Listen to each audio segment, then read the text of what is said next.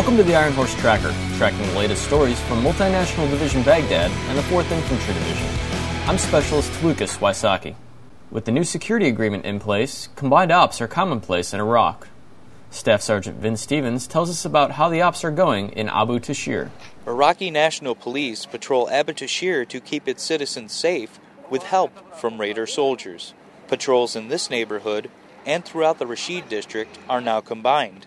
This means that U.S. troops have a minimal role as Iraq's increasingly capable security forces take the lead. Soldiers from Comanche Troop 7th Squadron 10th Cavalry Regiment accompany Iraqi National Policemen from the 1st Battalion Abarisha Brigade. Troop Commander Captain Sean Teneman talks about the role of the primarily Sunni unit in the community. They man a lot of checkpoints. They do a good job. The people are pretty happy with them right now. I'm happy with them. They've been able to come in here in a majority Shia area. They've won over the populace. They do information operations. And overall, they do a good job.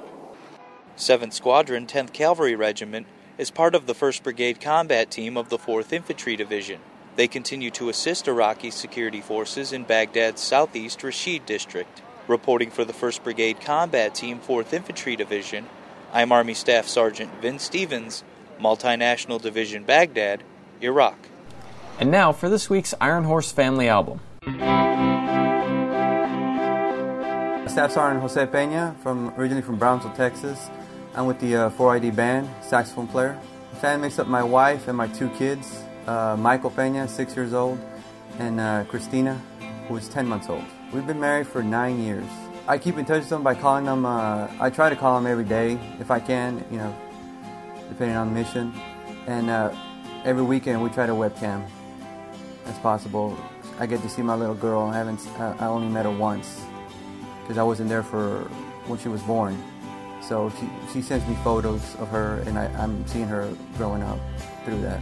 Well, I can tell you what I don't look forward to. I don't look forward to my son beating me up.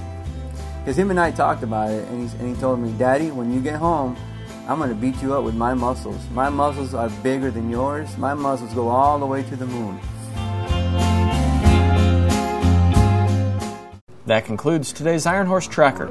To learn more about the soldiers and units supporting Multinational Division-Baghdad and the 4th Infantry Division, check out our website at www.hood.army.mil/4ID. From Baghdad, I'm Specialist Wysocki.